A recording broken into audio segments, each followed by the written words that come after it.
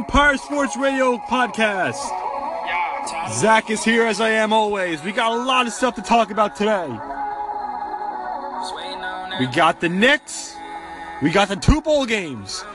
We got the Winter Classic and more on a nice Wednesday afternoon podcast.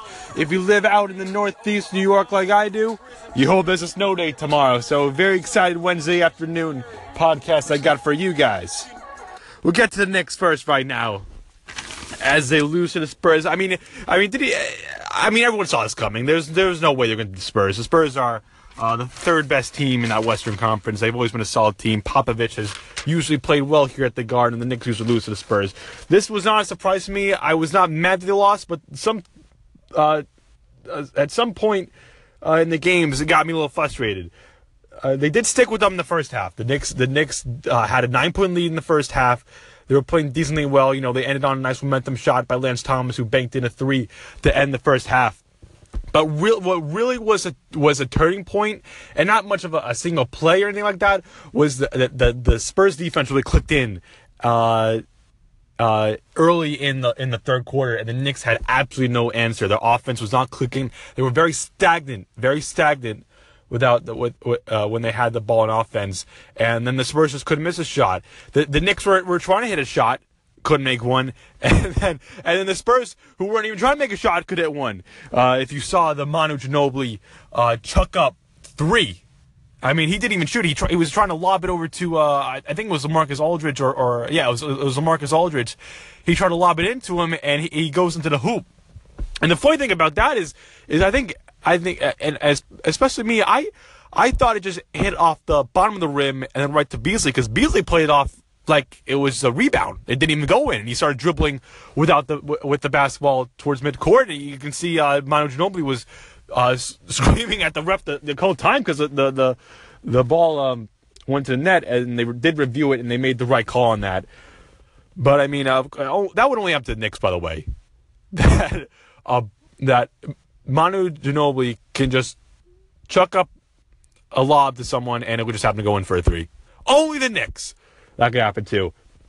But there was some stuff that I got that I think were very concerning to me. The Knicks look extremely slow. I don't know whatever they did on New Year's. I don't care whatever they did on New Year's Eve. I don't care what they did on New Year's Day. They looked extremely slow, going for loose balls. Rebounding was awful. I saw KP and Michael Beasley not even run back on defense on a fast break. And by the way, KP was awful.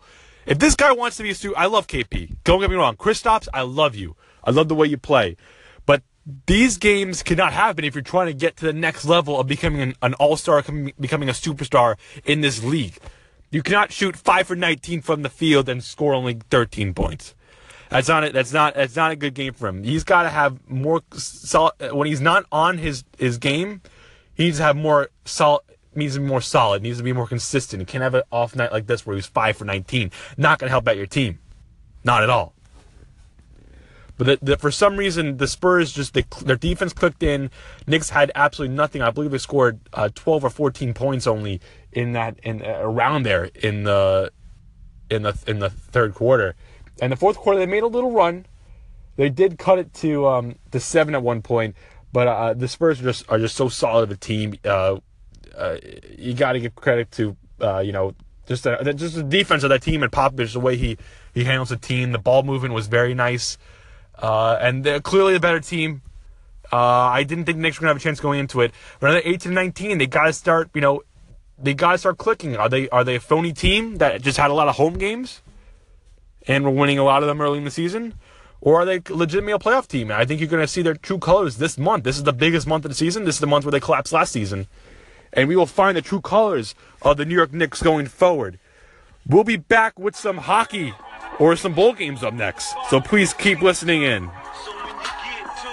Swipe next to hear the next podcast.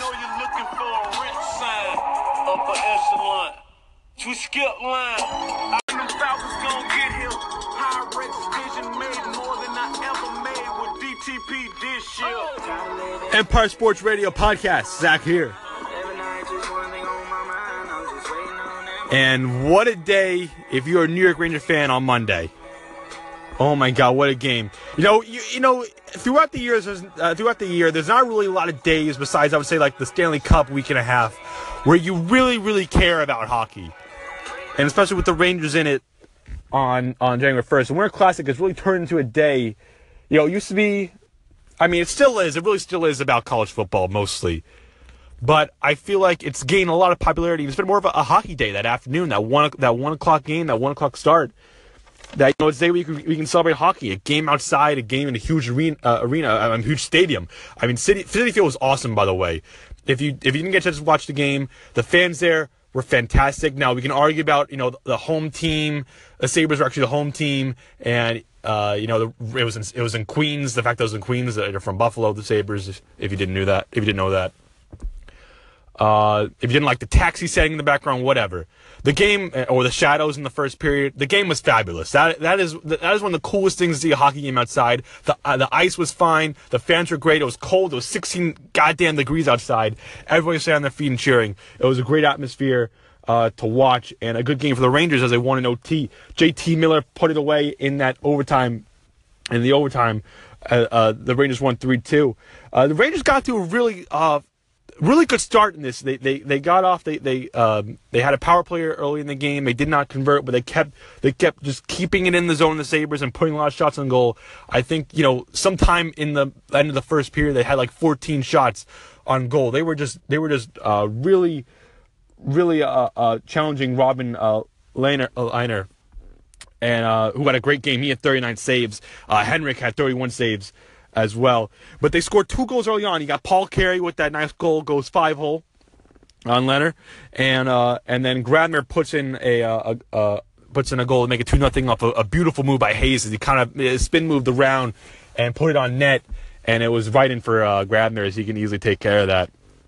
But the turning point of this game, even though the Rangers won, was it was a power play for the Sabres. Now the Rangers did give them every opportunity to get back in this game. 5 penalties in the first 2 periods. And the Rangers had a breakaway, a chance for a shorthanded goal, and Grabner made an excellent move on Leonard, but Robin Leonard just made an absolutely gorgeous save. And continue on the power play, the Sabres scored and make it 2-1. All of a sudden it's 2-1. And in the third period, Rasmus Ristolainen scores an absolutely beautiful wrist shot. And how many times have you seen this from the Rangers this season, where they really take the first 2 periods off from the game? They don't show up the first 2 periods in these games. They give a lot of goals early in the periods, I feel like. I have not seen that lately over the past couple seasons, but this season it's been a big thing. If one thing to clean up on. But they stayed sharp towards the end of the third. Great overtime. The saves between Henrik and Leonard were awesome. I mean, if you read Henrik on Instagram, he posted something that he met Robin Leonard when Leonard was a kid, and Henrik was I think about he's starting his professional career, and he met the kid Leonard at a backyard, just playing hockey, and now they faced off in one of the greatest stages in really any hockey stage you can really think of, the Winter Classic. So good game. Shattenkirk put one on net. Miller put it in. Citi Field exploded. Great game. The Rangers, the Blue Jackets won last night, so the Rangers do have the first wild card right now. The Islanders fell out of it last night because, was it Carolina? Did Carolina take that spot? Carolina might have taken that spot because I forgot to take the spot. Islanders are out of it though. I'll double check for you guys, but Islanders kind of slowing up a little bit, and you got to be worried about them going forward. Devils still remain on the top of that Metropolitan Division. Rangers play the Blackhawks tonight at 8 o'clock on Wednesday Night Rivalry. If you want to watch, go Rangers.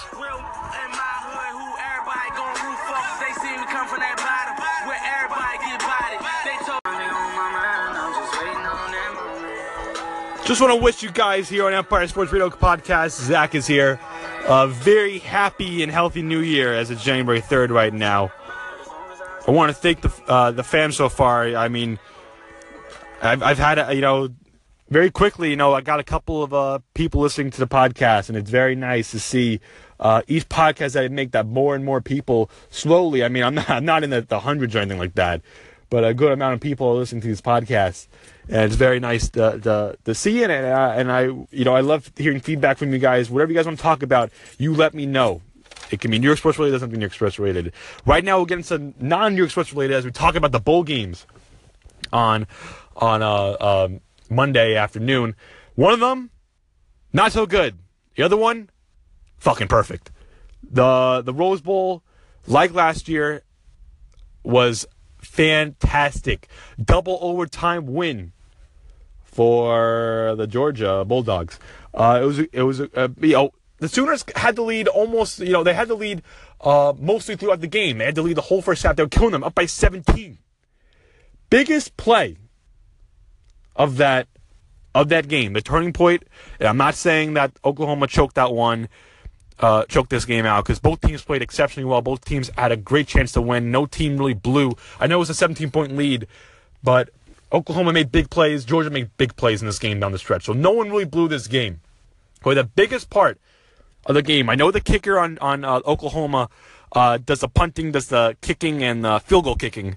He does basically everything kicking related.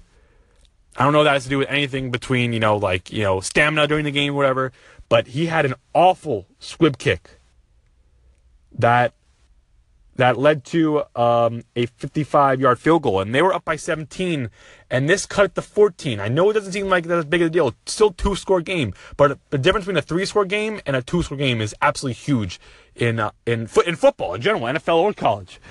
And of course, Georgia, on their first possession back in the second half, scored a touchdown, 50-yard touchdown by Nick Chubb. He ran it through. That cuts to 7. So all of a sudden, you got a game. The Mayfield interception in the late third, when the game was tied, was really his only mistake. He had a fairly good game. He was outdueled by, in my opinion, outplayed by the freshman at Georgia. But Mayfield, the biggest mistake of the game was that interception. It was still tied. He still could have let the team down. He really didn't have a good second half. The Georgia team kept him in check. But those interception, Georgia scores, and all of a sudden you're like, oh my God, Georgia's got control of this game. Then Oklahoma was stopped, and Georgia had a good chance to take advantage of that, and Georgia didn't score. Mayfield came back, touchdown, tie game. Next possession by Georgia, Stephen Parker causes the fumble, doesn't cause a fumble, takes the ball all the way after Oklahoma caused a fumble on Michel. Oklahoma takes it to the house, and all of a sudden Oklahoma's got all momentum. They're up by 7. Georgia came back and tied it, and with 55 seconds left, the Sooners had a chance to win it. 55 seconds left. You got the Heisman Trophy winner on your team. 3 timeouts. And they did not score. Did not even get a field goal. Did not give it to the hands of Baker Mayfield, really. And a good overtime. The block kicked. Georgia blocked the kick. That really kind of ended it as Michel scored the game-winning touchdown. If I was so emotionally drained Monday because of the Winter Classic and in the Rose Bowl that I didn't get a chance to watch the Bama and Clemson game. I was just so tired. Bama did beat Clemson 24-6. That was a snoozer. If you felt like you watched that after one of the most exciting games I've ever seen college football wise between Georgia and Oklahoma. Jalen Hurts was 16-24, 120 yards, 2 touchdowns. Alabama cruises to the national championship as they will face Georgia next Monday. Thank you for listening, Empire Sports Radio Podcast. You can follow me on Instagram, New York Sports Everything, or you can follow me on Twitter, Empire Sports 3. Have a good Wednesday, folks.